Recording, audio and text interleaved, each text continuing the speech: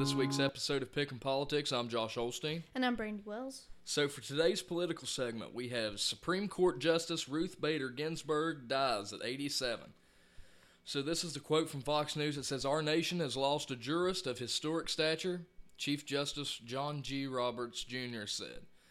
President Trump's reaction.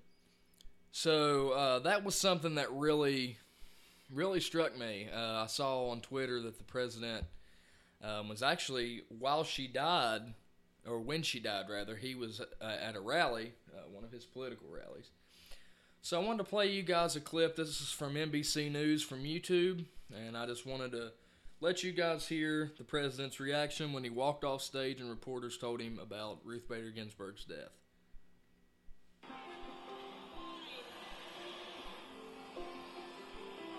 She just died? Wow. I didn't know that. You're telling me now for the first time. She led an amazing life. What else can you say? She was an amazing woman. Whether you agreed or not, she was an amazing woman who led an amazing life. I'm actually saddened to hear that. I am saddened to hear that. Thank you very much. All right, so that was President Trump's reaction. I think that was probably it was so real. Yeah, sincere. He showed great sympathy and empathy, and I think I saw a lot of people on Twitter, saying this was his, they call him a monster, but they were saying this was his most human response to anything that he's ever done. And, I really feel like that's the first time he heard about it. Some people were like, maybe they told him and didn't, the extent. I don't know how that would have worked. I mean, he just walked off stage from his rally. I don't think he was coached. I think that was his real response. And I think he really set the precedent for the rest of the Republican Party to, he did. Show sympathy, honor her legacy. Don't really celebrate this. Yeah. You know what I mean? I mean, it provides him with a amazing opportunity to appoint somebody, another judge to the Supreme Court, but it's still a death of a historic figure in our country, whether you agree or disagree with her the politics, but she left a huge legacy. Oh, for sure. And so I think he really did set a great precedence for the rest of the Republican Party and our leaders to show, sympathy and first and foremost, rather than just going and celebrating the fact that he can appoint a new judge. Absolutely. And I think that that's the way to do it, and I'm sure most decent people do. But we also had another reaction. There were protests immediately at Lindsey Graham's home, also all the way out through the night. They had signs that said, "Lindsey, if we don't sleep, Lindsey don't sleep." And I'm like, okay. There were also protests at Mitch McConnell's house. Why were there protests at Lindsey Graham's house? Lindsey Graham had said in 2016, "Use my words against me." Oh, yeah, I saw that if video a Republican, today. If a Republican wins in 2016, they need to let the next president. Yeah, and he said if a Republican wins in 2016, and it's a 2020, right in the middle of the 2020 election, and there's a Supreme Court vacancy, we should not fill it. He said, "Use my words against me." Yeah. Well, that happened, and now he's changing his tone. Really? Yeah, and that's why people are upset. How could you do that when you literally were like, just don't say "use my words against me"? Yeah, you shouldn't have even said that. But Mitch McConnell has vowed to fill the seat. It's the president's constitutional duty to do so. So, actually, there was a news clip, another one I wanted to show you guys. This is from Ted Cruz. He was on ABC, sorry. So I'm going to let you guys hear this. He kind of explains, and they tried to do like a little gotcha thing here in the beginning. So I'm just going to let you hear a few minutes of this, and then we'll continue. Senator Ted Cruz is our next guest. Here's what he said about election year vacancies in 2016 when Barack Obama was president. It has been 80 years since a Supreme Court vacancy was nominated and confirmed in an election year. There is a long tradition that you don't do this in an election year. And Senator Ted Cruz joins us now. Good morning, Senator. Thanks for joining us this morning. You and your colleagues were pretty clear back in 2016 that that an election year is a matter for the people to decide. Is it fair for people to conclude right now that you've changed your tune because the president is a Republican, not a Democrat? Well, George, I'm happy to talk about that, but I want to start by just acknowledging the extraordinary career Justice Ginsburg had. She was a trailblazing advocate, one of the finest Supreme Court litigators to have ever lived. She served for nearly 3 decades on the court. I argued 9 times before Justice Ginsburg on the court. She was a brilliant justice. Her questions were always incisive. She was a careful lawyer, and she's led a remarkable legacy. And Heidi and I, our prayers are with her family who are grieving the loss of someone who led an extraordinary life. Now, when the vacancy occurs, that naturally leads to the question of what will happen next.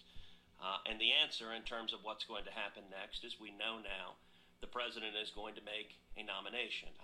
When I called for the president to make the nomination this coming week, he's announced he's going to make the nomination this week. And I believe the right thing to do is for the Senate to take up this nomination and to confirm the nominee before Election Day. Now, on the question of precedent, look, we had this fight at the end of the Barack Obama term, and at the time, all the Democrats were saying, confirm the nominee, and all the Republicans were saying, we're not going to confirm the nominee. And so we've got a situation, you just played a quote from me in 2016. We can play that game all day long where you can play a quote from Chuck Schumer saying you've got to confirm the nominee. I don't disagree with that. That's what I'm just trying to get you to concede. This is really about who has the votes and who has the power at any given time, right? So no, actually it isn't. If you look at history, if you actually look at what the precedent is, this has happened 29 times. 29 times there has been a vacancy in a presidential election year. Now, presidents have made nominations all 29 times. That's what presidents do. If there's a vacancy, they make a nomination. What has the Senate done? And there's a big difference in the Senate with whether the Senate is of the same party of the president or a different party of the president. All right, so Senator Ted Cruz is on here with George Stephanopoulos, and he's saying that, they're kind of answering for his past remarks, kind of like I said about Lindsey Graham earlier. And he said, there's been 29 times that a Supreme Court vacancy has happened during an election year. So let's continue to see what he says. When the Senate has been of the same party of the president, a vacancy occurs in an election year, of the 29 times, those are 19 of them. Of those 19, the Senate has confirmed those nominees 17 times. So if the parties are the same, the Senate confirms the nominee. When the parties are different, that's happened 10 times. Merrick Garland was one of them. Of those 10, the Senate has confirmed the nominees only twice. And there's a reason for that. It's not just simply your party, my party. The reason is it's a question of checks and balances. In order for a Supreme Court nomination to go forward, you have to have the president and the Senate. In this instance, the American people voted. They elected Donald Trump. A big part of the reason they elected Donald Trump is because of the Scalia vacancy, and they wanted principled constitutionalists on the court. And a big part of the reason why we have a Republican majority elected in 2014, re-elected in 2016, grown even larger in 2018, a major issue in each of those elections is the American people voted and said, we want constitutionalist judges. And so the president was elected to do this, and the Senate was elected to confirm this nomination. As you know, generally those picks in an election year have been consensus picks, but I do want to move on. You've made your point right there. What I want to get to now is whether you're in step with most Republicans right now in voting before the election. Senator McConnell seems to have not made up his mind on whether that's best for your majority. You're pushing him here, right? Well, let me point out one quick thing in terms of what has been done in the past, which is when you worked in the White House, you worked for Bill Clinton. Bill Clinton made 2 Supreme Court nominations, Justice Ginsburg and Stephen Breyer. Stephen Breyer, when he got to the Court of Appeals, it was an even more dramatic situation than this. Jimmy Carter appointed Stephen Breyer on November 10th, 1980. So it was after the presidential election. Jimmy Carter had just lost to Ronald Reagan, and he appointed Steve Breyer anyway right after the election. And you know what the Democratic Senate did? By the way, the voters had just thrown the Democratic Senate out and said, we're going to have a Republican Senate. The Democratic Senate took it up in December and confirmed it in the lame duck. That was Bill Clinton's second Supreme Court nominee. So there's a long history here. And everyone knows that if the president were Joe Biden or Hillary Clinton and Chuck Schumer were the majority leader, the odds are 100%. 100%. There's no universe in which Nancy Pelosi would not have been the previous speaker saying, we are going to confirm this seat. So this is all just a big play of politics. Yeah, so basically what he's saying is if the president and the Senate are of the same party, the Senate majority are of the same party, then approval is almost guaranteed, regardless if it's Republicans or Democrats. You can also guarantee that the majority party is going to want to confirm it before the election, and the one that's If the minority is never going to want it confirmed, whether they're Republican or they're Democrat. Unless depends on who's their president. Right. If the Democrats president and the Democrats are the minority in the Senate, they're not going to want to pass it. Right. The majority of in the Senate is not going to pass it. It's just party politics. Right. Like, he was against that in 2016, and now Right. he's for it because the Republican. You know what I mean?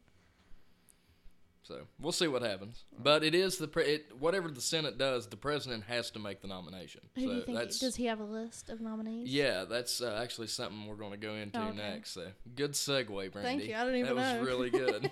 All right, so some of the people that he has is the top two. He's narrowed it down to two. One is Barbara Lagoa, and she is a Latino woman. She is on the Supreme Court in Florida, I'm pretty sure. So I'm going to read you guys verbatim a Politico article that is actually a profile of her. It's pretty short, but I'm going to go ahead and give you guys this. So this is from Politico. It says, a trailblazer for women and Latinos. A Florida native, Lagoa was the first Hispanic woman to serve on the Florida Supreme Court. If nominated to the nation's highest court by Trump and confirmed by the Senate, she would be the second Latino justice to ever serve. Current Justice Sonia Sotomayor became the first when she was nominated by former President Barack Obama. If nominated and confirmed, Lagoa would be the fifth woman to serve on the Supreme Court. She's been vetted. Trump nominated Lagoa to serve on the 11th Circuit Court of Appeals in 2019. She was confirmed by the Senate in a bipartisan vote, which could help her ease the path to the court if she's selected by the president again. She could serve for a long time. At just 52 years old, Lagoa would be the youngest justice on the Supreme Court, just a few months behind one of Trump's other nominees, Neil Gorsuch. A lifetime appointment to the court would allow her to serve for decades to come. A deep legal background. After graduating from Columbia Law School, Lagoa worked as a pro bono lawyer for Elian Gonzalez family and later as a federal prosecutor. Lagoa then spent more than a decade as a judge on a Florida appeals court before being picked by Governor Ron DeSantis to serve on the state Supreme Court. Quote, she has been the essence of what a judge should be, DeSantis said when he nominated her. Personal life. Lagoa is married to Paul C. Huck Jr., an attorney. They have 3 daughters. Trump's opinion. She's an extraordinary person. I've heard at length about her. She's Hispanic and highly respected. Miami, highly respected. End quote. Okay, it's in Miami. Miami. So Trump, isn't it? It's like, where did that come from? He was just talking about art, and he's like, Miami. Miami. Miami. Miami. All right, so the second, and what seems to be the front runner, she was considered last time before President Trump picked Justice Kavanaugh. Amy Coney Barrett. All right, so here's her profile from Politico. So this is all from Politico. A reliable conservative. Religious conservatives would have much to be pleased with Barrett, a devout Catholic. Barrett has stated that, quote, life begins at conception, according to a 2013 Notre Dame magazine article. She also said that justices should not be strictly bound by Supreme Court precedents, a difference known as stare decisis. Stare decisis, leaving open the possibility that she could and would vote to overturn Roe v. Wade if seated on the court. She could serve for decades. At just 48 years old, Barrett would be the youngest justice currently on the Supreme Court, making it entirely plausible that Barrett could leave her mark on a swath of cases for a generation or more. A protege of Antonin Scalia, Barrett clerked for the late Justice Antonin Scalia after graduating from Notre Dame Law School. Like Scalia, Barrett is a strict originalist and would, quote, enforce her best understanding of the Constitution rather than a precedent she thinks is clearly in conflict with it. Quote, she wrote in a 2013 Texas Law Review article. She can go toe-to-toe with Democrats. During her confirmation hearing to serve on the 7th U.S. Circuit Court of Appeals in 2017, Barrett engaged in a contentious exchange with the Senate Judiciary Committee's top Democrat, Senator Dianne Feinstein. The California Democrat pressed Barrett on her deeply held religious beliefs and how they could impact her jurisprudence, which led to criticism that Democrats' questioning was anti-Catholic. Trump's opinion, quote, "She's very highly respected, I can say that," end quote. So, my pick is Amy Barrett. There's no doubt in my mind. Barbara Lagoa would be excellent, but I was excited. I was hoping he would pick Amy Barrett last time, but I think that she would make an excellent justice. I am in support, and I know only about 40% of the country agrees with me, but I am in support of overturning Roe v. Wade. I do not think that it will stop abortion completely, because it won't. It'll be left up to the states to decide, and that's the way it should have been originally. I don't think there should be there is no federal constitutional right to abortion, in my opinion.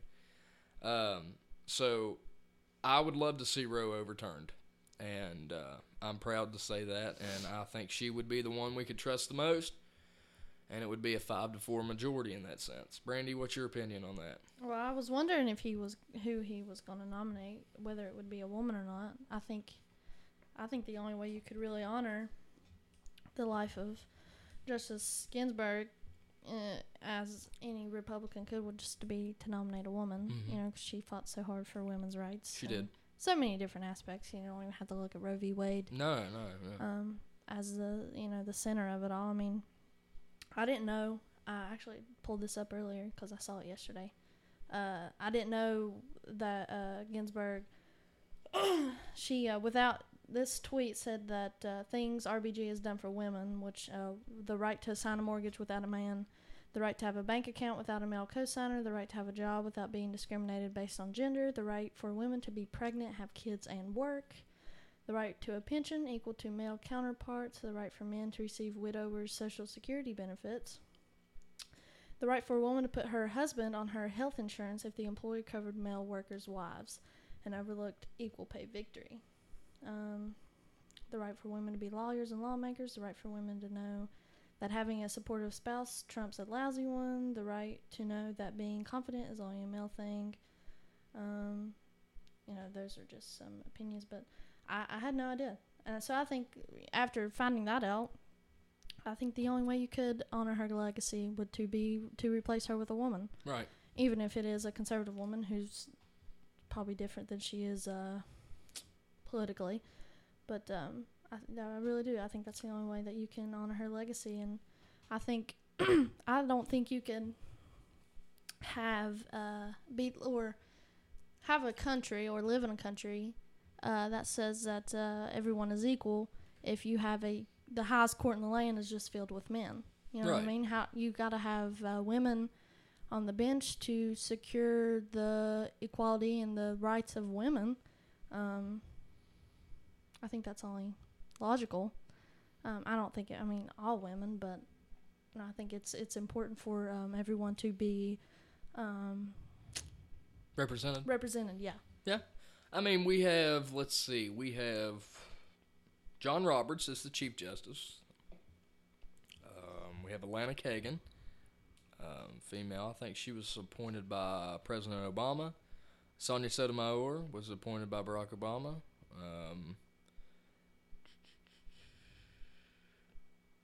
I'm trying to think of a couple guys. There's a couple guys there. There's an African-American male, and I cannot think of his name. And I cannot remember his name. Oh, gosh, this is awful. I'll look it up. But anyways, yeah, I agree with you on that, Brandy, and I think that's a great thing. Clarence Thomas? Yeah, Clarence Thomas. So, guys, as we go on to our next little piece here in the political segment, Nancy Pelosi had a little problem speaking this morning. I think she had a reboot. So I'm going to let you guys... I'm going to let you guys hear this interview exchange here. Josh is starting the conspiracy theory that she is a lizard. Yeah, she's not real. A lizard robot. I have come up with the conclusion that Nancy is not real. No, I'm just kidding. All right, guys, so listen to this. And states, as I said, on Friday, I started there early for voting, the day that we lost Ruth Bader Ginsburg. But to be clear, you're not taking any arrows out of your quiver. You're not ruling anything out. Good morning. Sunday morning. We have a responsibility. We take an oath to protect and defend the Constitution of the United States. So as you just heard, Nancy was in the middle of speaking and then just... Good morning. Good morning. Good Sunday morning. Sunday morning.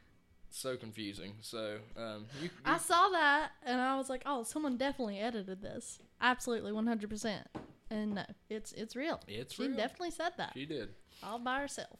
And I am tagging the phrase she had to reboot. Yeah, that's his new conspiracy theory. All right, so one more little thing. I met Mike Pence last week, and I am thrilled I can die happy now. I spoke to the vice president for about 8 to 10 seconds. I was going to say, did he even know your name? No, he didn't know my name, but I know his, and I got to speak to him. He signed my hat, yes. I wouldn't say you met. You came in contact with him. I spoke with him. That's met. He said, hello, we love you. And then he was like... Yeah, and then... He's like, I don't know who this kid is. Yeah, no, I said, let's see. Who's this I'm trying to think Mexican of exactly. boy? Latinos para Trump. Love you, Mr. Trump. So, I think I said West Virginia. Yeah, I said West Virginia loves you and the president, Mr. Vice President. But you were in Ohio, so he was Yeah, he was... Buddy, you're not in the right one. He kind of looked at me kind of confused, and he said, well, we love West Virginia, too, and gave me a thumbs up or something like that. He was like, what in the world? And it's like, he's probably like, this guy thinks he's He in probably West looked at Virginia. his people and was like, I thought we were in Ohio. I've been saying Ohio the whole time. Y'all put in the speech Ohio. I've been talking about Ohio for 45 minutes. But anyways, he signed my hat and then went on to the next person. So. They'd be like, yeah, it is Ohio. And they were like, that little Latino boy out there said this was West Virginia. Oh, I wish I could have been a fly on the wall after that. There weren't any walls. It was outside. Fly on the fence. You don't think they went inside after that? No. Ever? There was no inside. No inside of a bus, no inside of a car. A barn. A barn. Yeah, that's what I thought. All right. All right, so for our real clear politics polling, top battlegrounds, Biden is now just 1.9% ahead of where Hillary was at this point. He's 5 points higher than Hillary was nationally at 6.5%, and his favorability ratings are 9.8% higher than Hillary's were at this time during the election in 2016. Okay, it's time for our pop culture segment where we talk about literally anything other than politics. In the past few weeks, that's not really lived up to its name because this first story has a little bit to do with politics. This is from CNN Business. Josh, I'm sorry. Got this off of CNN. CNN Business is like... It's not truly trash. No. All right. It should have been Fox Business, but this is the first one that came up, so my bad. Wall Street Journal's good. Yeah. It's a good model. Okay, here we go. TikTok, the ban of TikTok. So, for the past few months, I'd say probably 2 or 3, it has been said that TikTok is being banned, that it's not going to be available in the U.S., upon many other things. And this weekend, there was an announcement that the ban had been finalized, that it'll no longer be available for download, and if you have it downloaded already, you won't be able to watch videos on it anymore. I really didn't have good service this weekend, so I wasn't even able to check and see, I was just like, well, it is what it is, I'll survive. But then I got home and saw that TikTok had made an announcement, and the title of the announcement was, we're not going anywhere. And I'm like, what the heck is going on? Because this keeps happening. Like a circle. Trump says it's a ban. TikTok is like, no, we're not. And then he's like, yeah, you are. And they're like, no, we're not. And he's like, you better be here soon. you losers, you're gonna be banned. They're like, shut up. No, we're not. But anyway, TikTok released this statement on the September 19th. It says, we are pleased that the proposal by TikTok, Oracle, and Walmart will resolve the security concerns of the U.S. administration and settle questions around TikTok's future in the U.S. As part of this proposal, Oracle will become our trusted technology provider, responsible for hosting all U.S. user data and securing associated computer systems to ensure U.S. national security requirements are fully satisfied. We are currently working with Walmart on a commercial partnership as well. Both companies will take part in a TikTok Global pre-IPO financing round in which they will take up to a 20% cumulative stake in the company. We will also maintain and expand TikTok's global headquarters in the U.S. while bringing 25,000 jobs across the country. TikTok has won the hearts of hundreds of millions of people around the world, including 100 million Americans, because it's a home for entertainment, connection, and expression.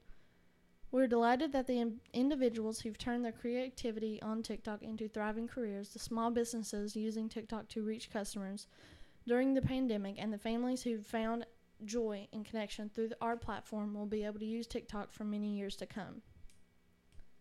Our team works tirelessly to provide a safe and inclusive platform, and we're thrilled that we will be able to continue serving our amazingly diverse and creative community.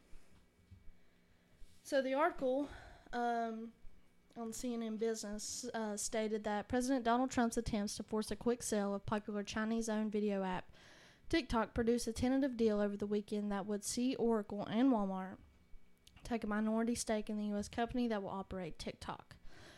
The Department of Commerce pushed back a threatened ban on U.S. downloads of the app by 1 week to the end of the day on September 27th. But as the companies race to finalize the proposal, crucial questions over data security, national interest, and the deal structure remain unanswered. Trump has for weeks threatened to ban TikTok, which is owned by China's ByteDance, on national security grounds unless an American company takes control of its U.S. operations. The app has roughly 100 million users in the United States, and Trump claims the app gives Beijing access to the personal data of Americans. The app, TikTok, has denied those allegations.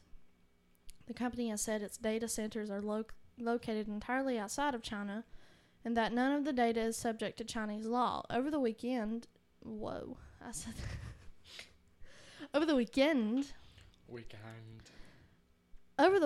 Trump gave his blessing to a deal that would give Oracle and Walmart a combined 20% stake in a new company called TikTok Global, which would be headquartered in the United States and operate the app. 4 of the company's 5 board members would be Americans, Oracle and Walmart said in a joint statement.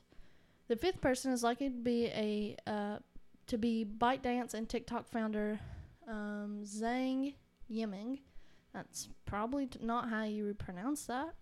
According to a person familiar with the deal, ByteDance confirmed in a statement that TikTok's global board, quote, includes the founder of ByteDance, as well as the CEO of Walmart. Speaking to reporters over the weekend, Trump said he approved the deal, quote, in concept.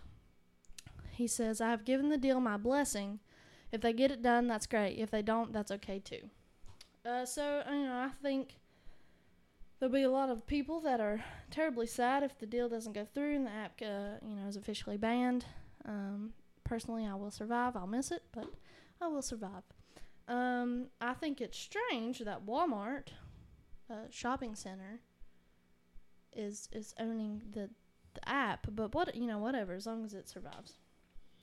And I think that article said Trump's issue with it several times. It wasn't just Trump, it was the intelligence community had issues with it.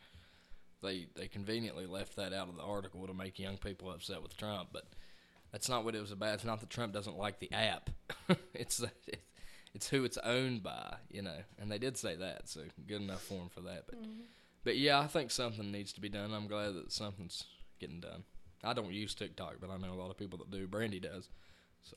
And every time I stream a video, he laughs because guess what? It's quality entertainment. Yeah, most of it is. It is quality entertainment.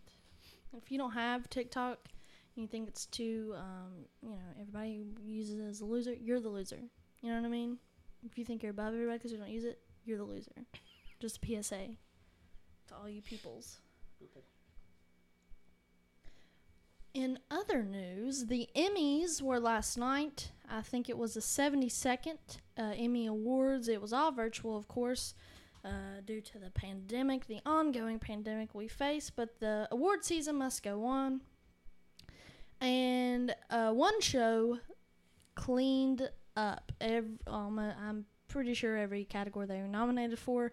The show Schitt's Creek. Now, this is what you told me to watch, yes, right? I've told you to watch this. It's such a good show. Schitt's Creek is so funny. It's got the same feel to it as like The Office or Parks and Rec. Mm-hmm.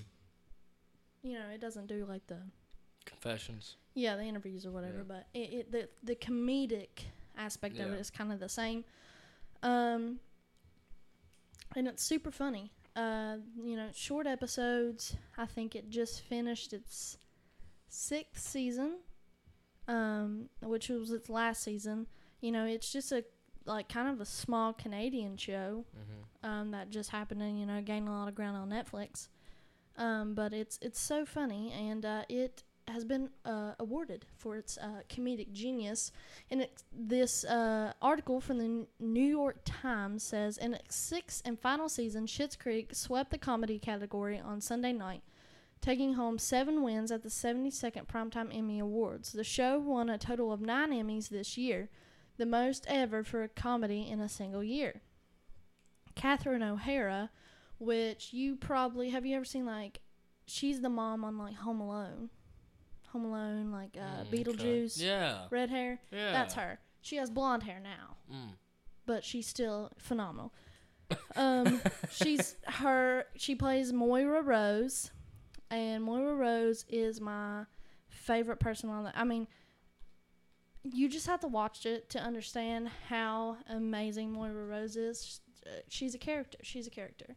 But Catherine O'Hara kicked things off with the first acting Emmy win of her career for her role as the fan favorite wig-obsessed diva Moira Rose. Following closely on her heels was Eugene Levy with his first acting Emmy win in like 37 years for Best Actor in a Comedy Series for his role as patriarch Johnny Rose. Schitt's... Sorry, I got... Guys, just so you know, this is SCHITTS. Apostrophe S. I did not mean to stop reading there. It's... I don't know why it says this. Shitstorm.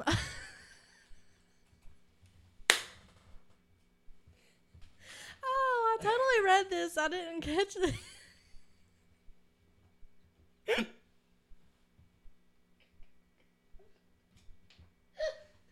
Okay. I'm going to add my own words here. Schitt's Creek Storm of Best Writing, Directing, and Overall Comedy Series Awards. Daniel Levy and Annie Murphy, who also picked up Best Supporting Actor and Actress statuettes for their roles as David and Alexis Rose. So Johnny and Moira are their mom and dad, and David and Alexis are the 2 children. The Pop TV series entered Sunday, already having won casting and costume crowns at the Creative Arts Emmy Awards last week. It received 15 nominations in all, second most among comedies to the 20 nods for Amazon's The Marvelous Mrs. Maisel. Have you ever watched that? No. It is so funny. I love that show. It is set in like the 50s, early 60s. Jewish community. Midge Maisel, her husband, cheats on her, wants a divorce. He tries to be a comic. She's really the funny one. She ends up being like this huge comedic stand-up artist. No, I'm not seeing that. Becomes famous, and it's so funny. I need to watch it. I love it. It's a little bit explicit, yeah, but it's so funny. I love that show. Most comedies are. Oh, it's so funny, and it's won so many awards for how good it is. I think it's either going to be airing this 3rd or 4th season. I just finished the last season, December. I think they usually like a year in between, but it's either the third. Anyway, back to Schitt's Creek. Schitt's Creek began in 2015 on CBC in Canada and Pop TV before gaining a popularity boost when Netflix began carrying it in 2017. The quirky Canadian comedy follows a once wealthy family who, after being bankrupted by a shady business manager, must move to a small town the father bought for his son as a gag gift. After being shut out of the Emmys for its first 4 seasons, the show broke through last year with its first nominations, 4 in all, including 1 for Best Comedy, though it didn't win any. But for some cast members, the last gasp nomination feels bittersweet. So, it talked about the kind of plot of the show here. I'm just going to explain to you a little bit. So they're like high-class, strange family, super, super, super rich. They lose all their money, and the only thing that they're left with by the government is this town that they bought as a gift, because the government, it's so bad the government just doesn't want it. It's called Schitt's Creek. And they get there, and the mayor is Roland, and his name is Roland Shit. And Of course, and it's just, oh my gosh, it's just Roland, really? it's just so funny. And they end up, they try to sell the town. Nobody wants to buy it. They end up living there in the local motel. And their character developments from season 1 to the end of the season is end of the show is phenomenal. And it's just so funny. So I recommend to anyone who hasn't watched it, if you're into comedies, check it out. Schitt's Creek. It's on Netflix. All right, guys, we have been talking about Ellen DeGeneres for several months now, I think all summer long.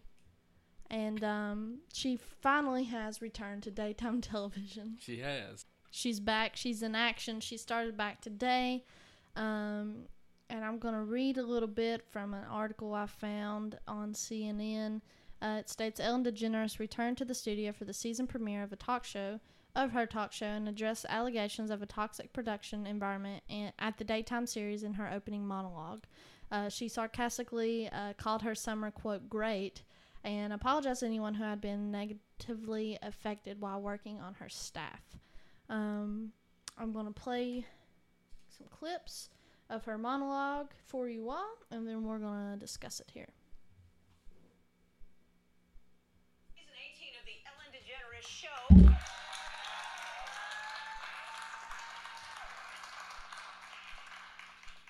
If you're watching because you love me, thank you. If you're watching because you don't love me, welcome. How was everybody's summer? Good? Yeah? Mine was great. Super terrific. I'm so happy to be back in the studio. There are a lot of things I want to talk about. I've been looking forward to addressing it all directly, and unfortunately, talking directly to people has been illegal for 6 months, so I have a virtual audience here instead. Here you all are.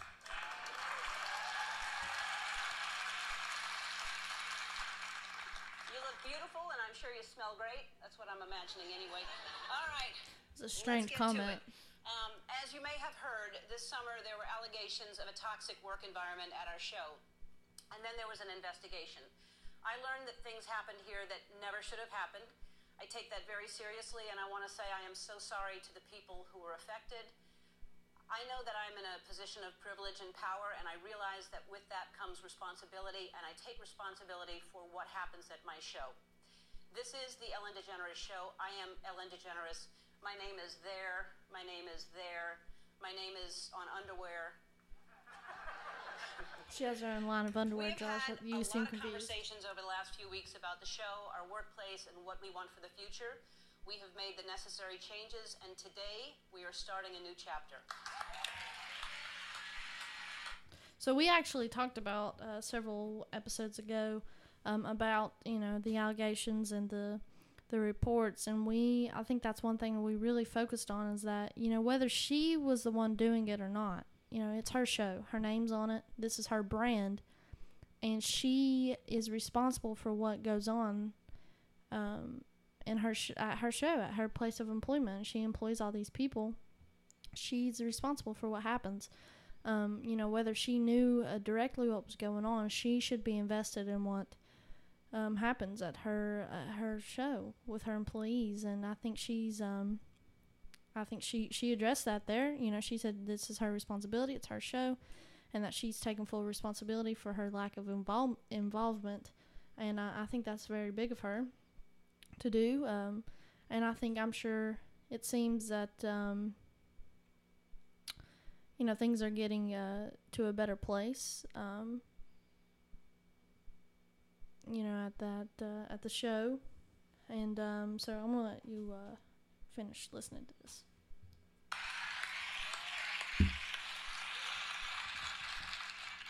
There were also articles in the press and on social media that said that I am not who I appear to be on TV because I became known as the Be Kind lady. And here's how that happened. I started saying be kind to one another after a young man named Tyler Clemente took his own life after being bullied for being gay. I thought the world needed more kindness, and it was a reminder that we all needed that. And I think we need it more than ever right now. Being known as the Be Kind lady is a tricky position to be in. So let me give you some advice out there. If anybody's thinking of changing their title or giving yourself a nickname, do not go with the Be Kind lady. Don't do it.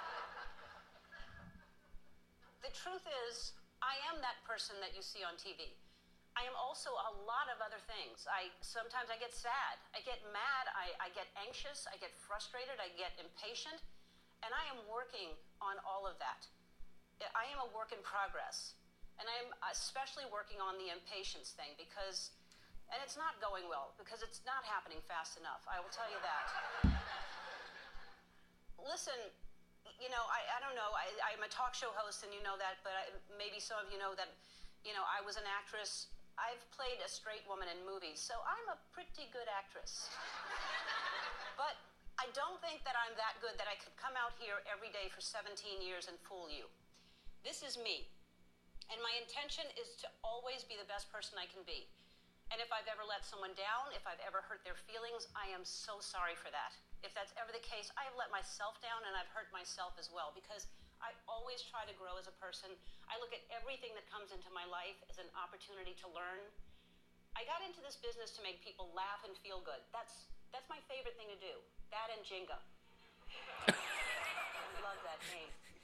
And now I am a boss of 270 people.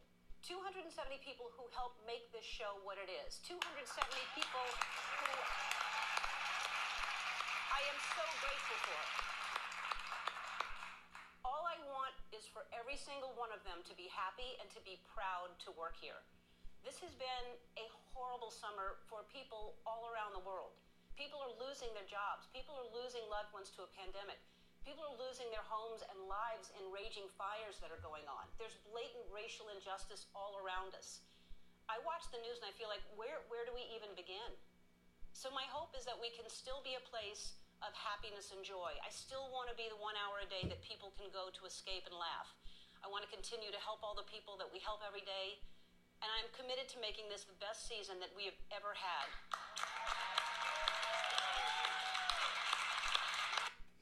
So, and I think that was a very heartfelt monologue. I mean, as heartfelt as you could be for a monologue. You don't want to get up there and cry. Yeah. But you know, I think it shows that the environment in the workplace seems to be getting better. Some sources told People that she, quote, didn't hold anything back when they talked about her opening monologue. Quote, it was poignant and funny and very much a candid take on what happened over the summer. She understands her audience wants to hear from her and is looking forward to talking directly to them Monday, which she did today. Leading up to the premiere, sources said that DeGeneres was, quote, connecting with staff over Zoom and knows that it's on her to make sure everyone feels like they're being heard and valued. Then on the day the season 18 premiere was filmed, she was supported by her wife, Portia de Rossi, and crew applauded when the host walked off the set, according to sources who say, quote, it was an emotional moment for everyone. She thanked everyone. As the show moves forward with production on season 18, the sources say DeGeneres and the staff are, quote, happy to be back at work together, adding that they're, quote, taking it one day at a time, but so far the environment on set already feels different. That's good. Yeah, it's a good thing. You know, Ellen is, like she said, she is a 1 hour a day escape for so many people. She brings joy in a lot of people's lives. She helps so many people. And so I think, you know, it's good that she's able to get back to doing what she does best, and that's being the big kind lady and helping others.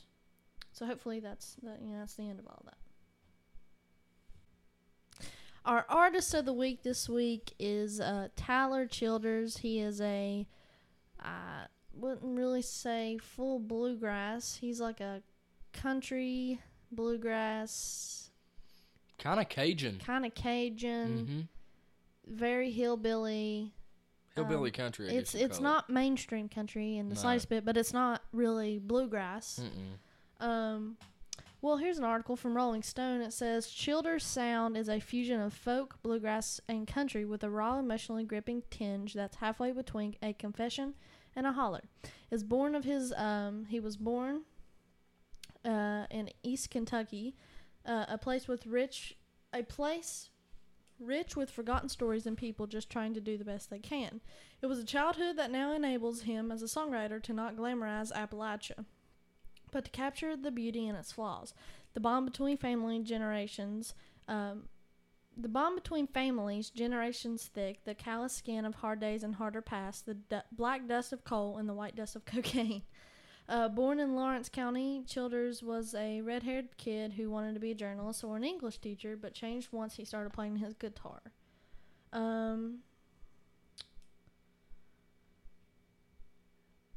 So I didn't know about the wanting to be an English teacher. That's makes a whole lot of sense now after watching his latest video he released this past Friday.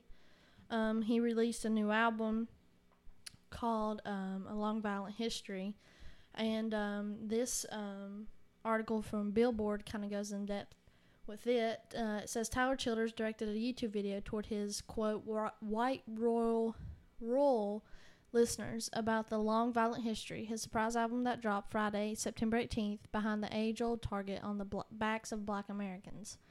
The album is a collection of instrumental pieces intended to create a sonic soundscape for the listener to set the tone to reflect on the last track, which is in my own observational piece on the times we are in. Childers clarified about the project's main track in the 6-minute video posted on Monday, which I think he posted it Friday. While lamenting on the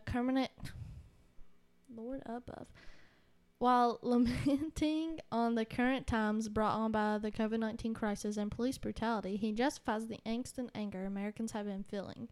And for those in his Appalachian fan base who can't get behind the Black Lives Matter movement, he pinpointed the reason why. Quote, we've all witnessed violent acts of police brutality happen around the nation that have gone unaddressed. In response, we've seen protests turn to riots, and riots culminate into acts of violence and destruction of property. From the outsider's perspective, it's hard to see where all this visceral anger is coming from.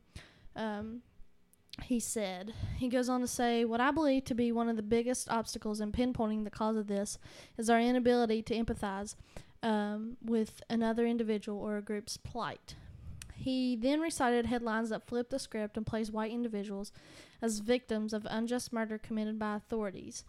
He later reverted back to the grim reality by listing the kinds of members Black families have repeatedly lost due to this type of violence. Quote, these are sons and daughters, brothers and sisters and cousins, mothers and fathers, irreplaceable threads within their family fiber, torn from their loved ones too soon with no justice, and they're demanding justice, same as I expect we would, he said.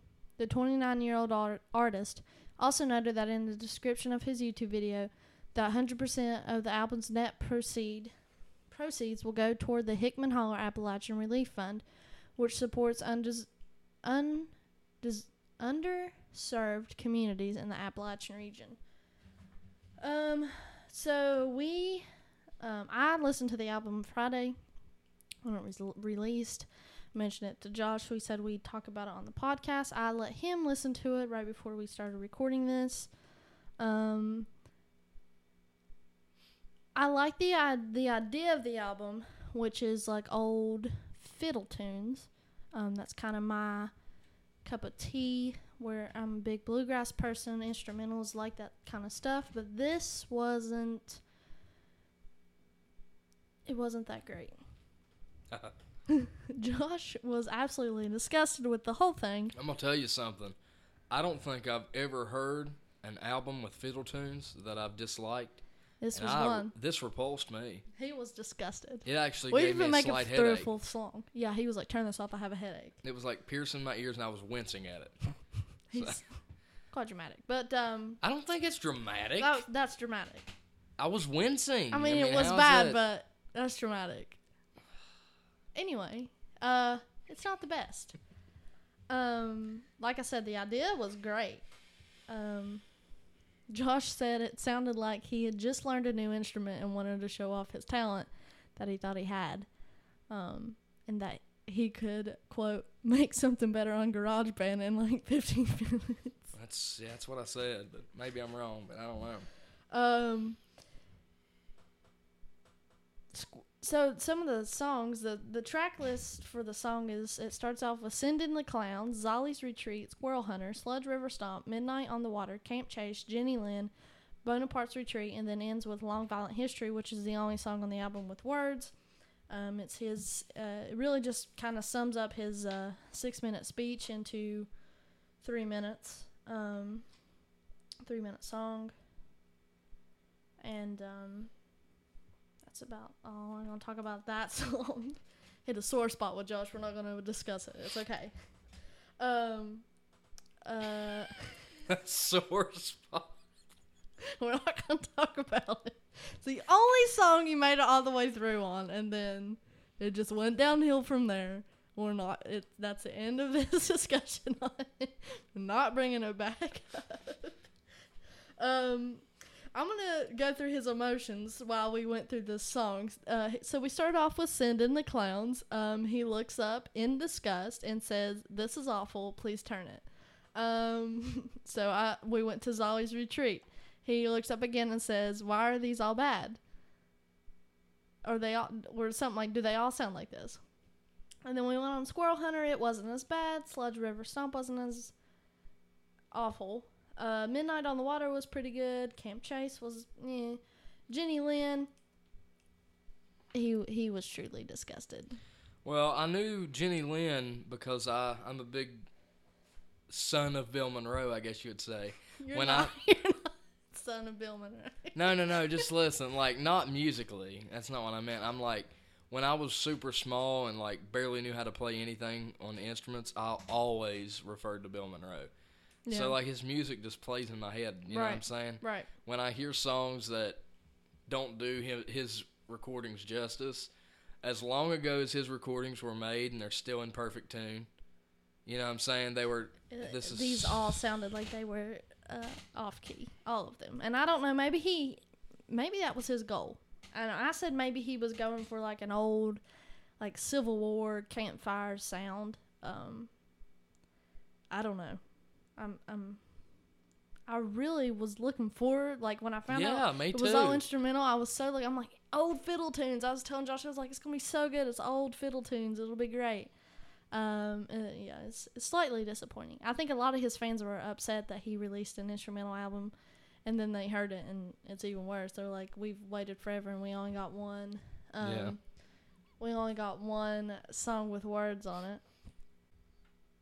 And so naturally, they were upset. It is very disappointing when you think your favorite artist is releasing an album, and it turns out it's just crappy fiddle tunes that he learned from a beginner's book and didn't tune his violin for. Or his fiddle, my bad. Yeah, And so that's all we got for Tyler Childers. I like all of his other music. Big fan of him. He's got a great voice.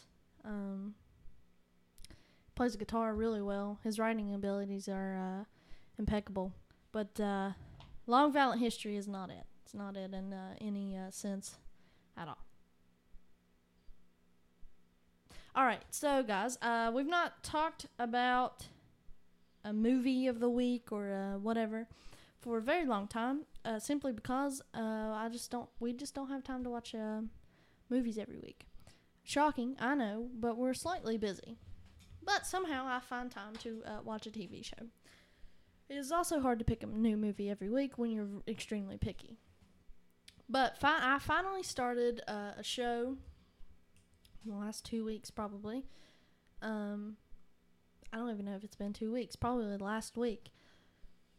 That I have been trying to watch for several years. And just could never get past the first episode. Not because it was bad, but because I just didn't understand enough about what the show was about. So, I started House of Cards, and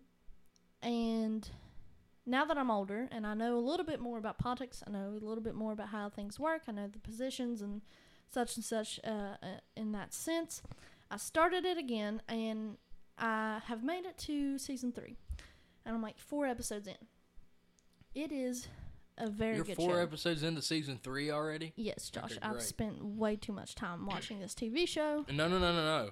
Don't apologize, because it's amazing. Oh, okay. It is. I take back my apology. Yeah, resend it. Reclaiming your apology. Rescinding my statement. I am 3 seasons in, like 4 episodes in.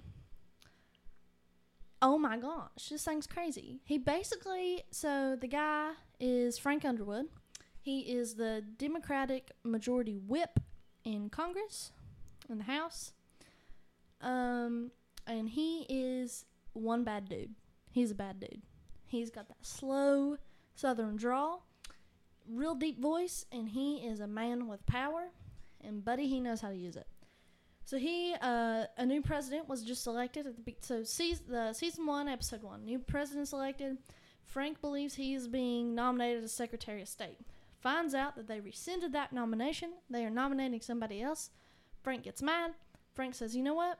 I don't even want to be Secretary of State, you idiots. I'm going to be something else, and you guys are going to regret it. So basically, episode 1 starts off this whole plan, and somehow he's going to become president. You don't really know that, but that you kind of do. You can kind of insinuate it. If you're not going to be Secretary of State, you're aiming higher. There's only like 2 positions about that. You know what I mean? So he gets mixed up. There's a reporter, Zoe Barnes. She's very important. They hook up. You know, the usual political journalist hookup sessions. I don't know what that was. Zoe Barnes. She works. He feeds her information. She writes about it. Nobody knows. She works at the Herald. The Washington Herald, yes. And, she becomes a big-time reporter. He feeds her all this information that's going on. He was passed over for Secretary of State for Michael Kern. He finds out, digs up this whole past on Michael Kern and gets him shot down from the nomination. He gets another lady, his pick, Catherine Durant, put into that position. He finds a congressman from Philadelphia who is an alcoholic. Cocaine addict. Sleeps with a lot of prostitutes. He finds out that he's been pulled over. He figures out that he can use him as a pawn if he gets him out of this traffic ticket or whatever. And so he does. He uses Peter Russo and says that he's going to run him for governor of Pennsylvania. Well, the former governor of Pennsylvania is the vice president. So Frank lifts up this guy all the while he's conspiring for his demise. Yeah. He lifts up this Russo guy, gets him out there, and finally, one moment, him and his wife are a power team. His wife's helping with this bill. She cuts down the bill. The governorship opportunity is gone for Russo. He ends up getting super, super, super drunk. Frank ends up driving him home from the police station and lets him pass out, locks him in his garage, kills him. But nobody knows it was him. Through asphyxiation. Yes, he dies. Left his car running in the garage and rolled down the windows. Yes, and then he's dead. Dunzo. So, Peter Russo gone. That leaves an opening for the governor of Pennsylvania, of which the vice president is going to take because he hates being vice president. So, therefore, he goes back to being governor. Therefore, there is an opening in the vice presidency. And who do they call upon? They call upon Mr. Frank Underwood. Only because he gets in close with the chief of staff. You're for the leaving out a president. crucial detail, Brandy. Oh, my gosh, what did I forget? Raymond Tusk. Oh, Raymond Tusk. Yes, yes, yes. They said they're going to choose Raymond Tusk to be vice president, which is this huge oil executive. Yeah. Turns out he's BFFs with the president for like 20 years. And that they're actually considering Frank. And They were vetting him. Frank and Tusk really don't hit off very well. They end up kind of becoming frenemies. And so Frank gets nominated as VP, and he realizes that he finds a way to isolate the president. He gets rid of everybody subtly that the president trusts. So the only person that's left is Frank. The only person that's there to sway him in any situation. And so a bunch of this stuff happens with money laundering with the Chinese and Tusk and a Native American casino owner, Lanigan, and, all this stuff. I also forgot. There's a guy from Japan or China. Fang. Yeah, Xander Fang. Yeah. I also forgot. So all the while this stuff's happening, Zoe starts connecting dots. Her and this other reporter and Lucas, her boyfriend, who also they all worked at the Herald together. They start discovering that there are ties between Underwood and Russo, and there's this prostitute named Rachel that Frank's chief of staff is oddly obsessed with. I don't like him, Doug Stamper. Not a good dude. Anyway, she confronts Frank about it. Frank, hiding in the shadows of the subway, pushes her in front of her train and kills her. Nobody knows it was him. Whatever. Lucas tries to bring down Frank, ends up committing cyber terrorism, goes to prison. So back to the money laundering. They all get caught up in this money laundering thing, and somehow Frank, he brings it all to light somehow, but still covering himself up. All this stuff's happening. The president... He makes them testify. Yeah, he makes everybody have to testify. He convinces the president somehow to get a special prosecutor. Everybody has to testify. All this information comes out. The president gets impeached. Therefore, Frank ends up being president. He convinces the Secretary of State to back him up. He convinces the Majority Whip, Jackie Sharp, to back him up. He convinces all these people to support him. And he ends up being... the president of the United States. That's where I'm at right now. His wife is they're trying to nominate her to be a UN ambassador, is where I'm at right now. It's quite intense, guys. I've seen the whole thing, and Brandy's just at the tip of the iceberg. It Tip gets of the iceberg. so much better. I still don't understand that stupid riddle you sent me. You should have figured out 2 of the clues by now. I don't remember what it all was. I'm going to pull it up. I sent Brandy a clue. She was like 4 episodes into House of Cards, and I said, I'm going to send you a riddle. And this will help you figure out what's going on in House of Cards. So, just 1 second, I'll find it here. I didn't understand any of it. And I thought I got it, and I ended up not having it. You almost did, though. You almost did. I was close. So now when I'm watching, I'm just obsessed whether I've got this stupid riddle right. All right, here's what I said. Lucas, boom. Tom, click. Freddie, flip. Remy, true. Walker, few. Linda, two. Doug, lover. Seth, smother. Raymond, cover. Claire, care. You should be able to figure out several of those now. They're not in any particular order. I mean, Doug Lover, that's Rachel. Mm-hmm. Yeah. Yeah, that's one. Seth Smother, I don't... You won't get that one yet. Oh, okay. No. Raymond Cover, you should. Yeah. The cover up. Walker Few, Linda too. What's Walker Few? His days were few. Oh, okay. Linda too. Gotcha. Remy True, because he's working with... No, nothing else you should be able to get yet. Oh, great. Oh. So she's got 4 or 5 of them figured out. Who's Freddie again? Freddie? Barbecue guy. Oh, yeah. Yeah, he's gone. They cut ties with each other. Okay. I didn't know what you were at. What was the last thing he said to him?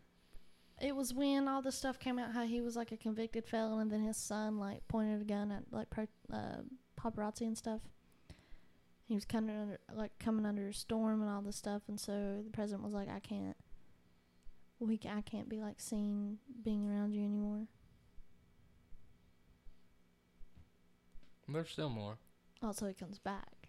There's still Because more. I haven't seen him for several episodes. Great. There's still more. Lucas Boom, have I not figured that one out yet? No. So he comes back too? Does the boom have to do with the bomb? I'm not going to give you any clues. That's it. So Brandy will figure that one out. For you all that have watched that, it's pretty simple. So for that you all that have watched it all, so that's House of Cards. Great show, very sexually explicit and verbally gosh, explicit. yes. So do not watch it with any young kids. Oh my gosh. It's awful. But it is very, very good. It's very good. It's really good. Kevin Spacey, even though he's kind of nasty, does a phenomenal job. Yeah. He was born for that role. Yep. So on this day in history in 1996, Hank Williams III, at 23 years old, made his Grand Ole Opry debut. Also in 1967, country singer Faith Hill was born on this day. Our quote of the week, quote, "The best way to guarantee a loss is to quit," by Morgan Freeman. Ooh. That's very true. Very true. Not wrong, not wrong. So guys, follow us on Facebook at Pickin' Politics, and we'll keep you updated about our podcast. Remember that freedom is never more than a generation away from extinction.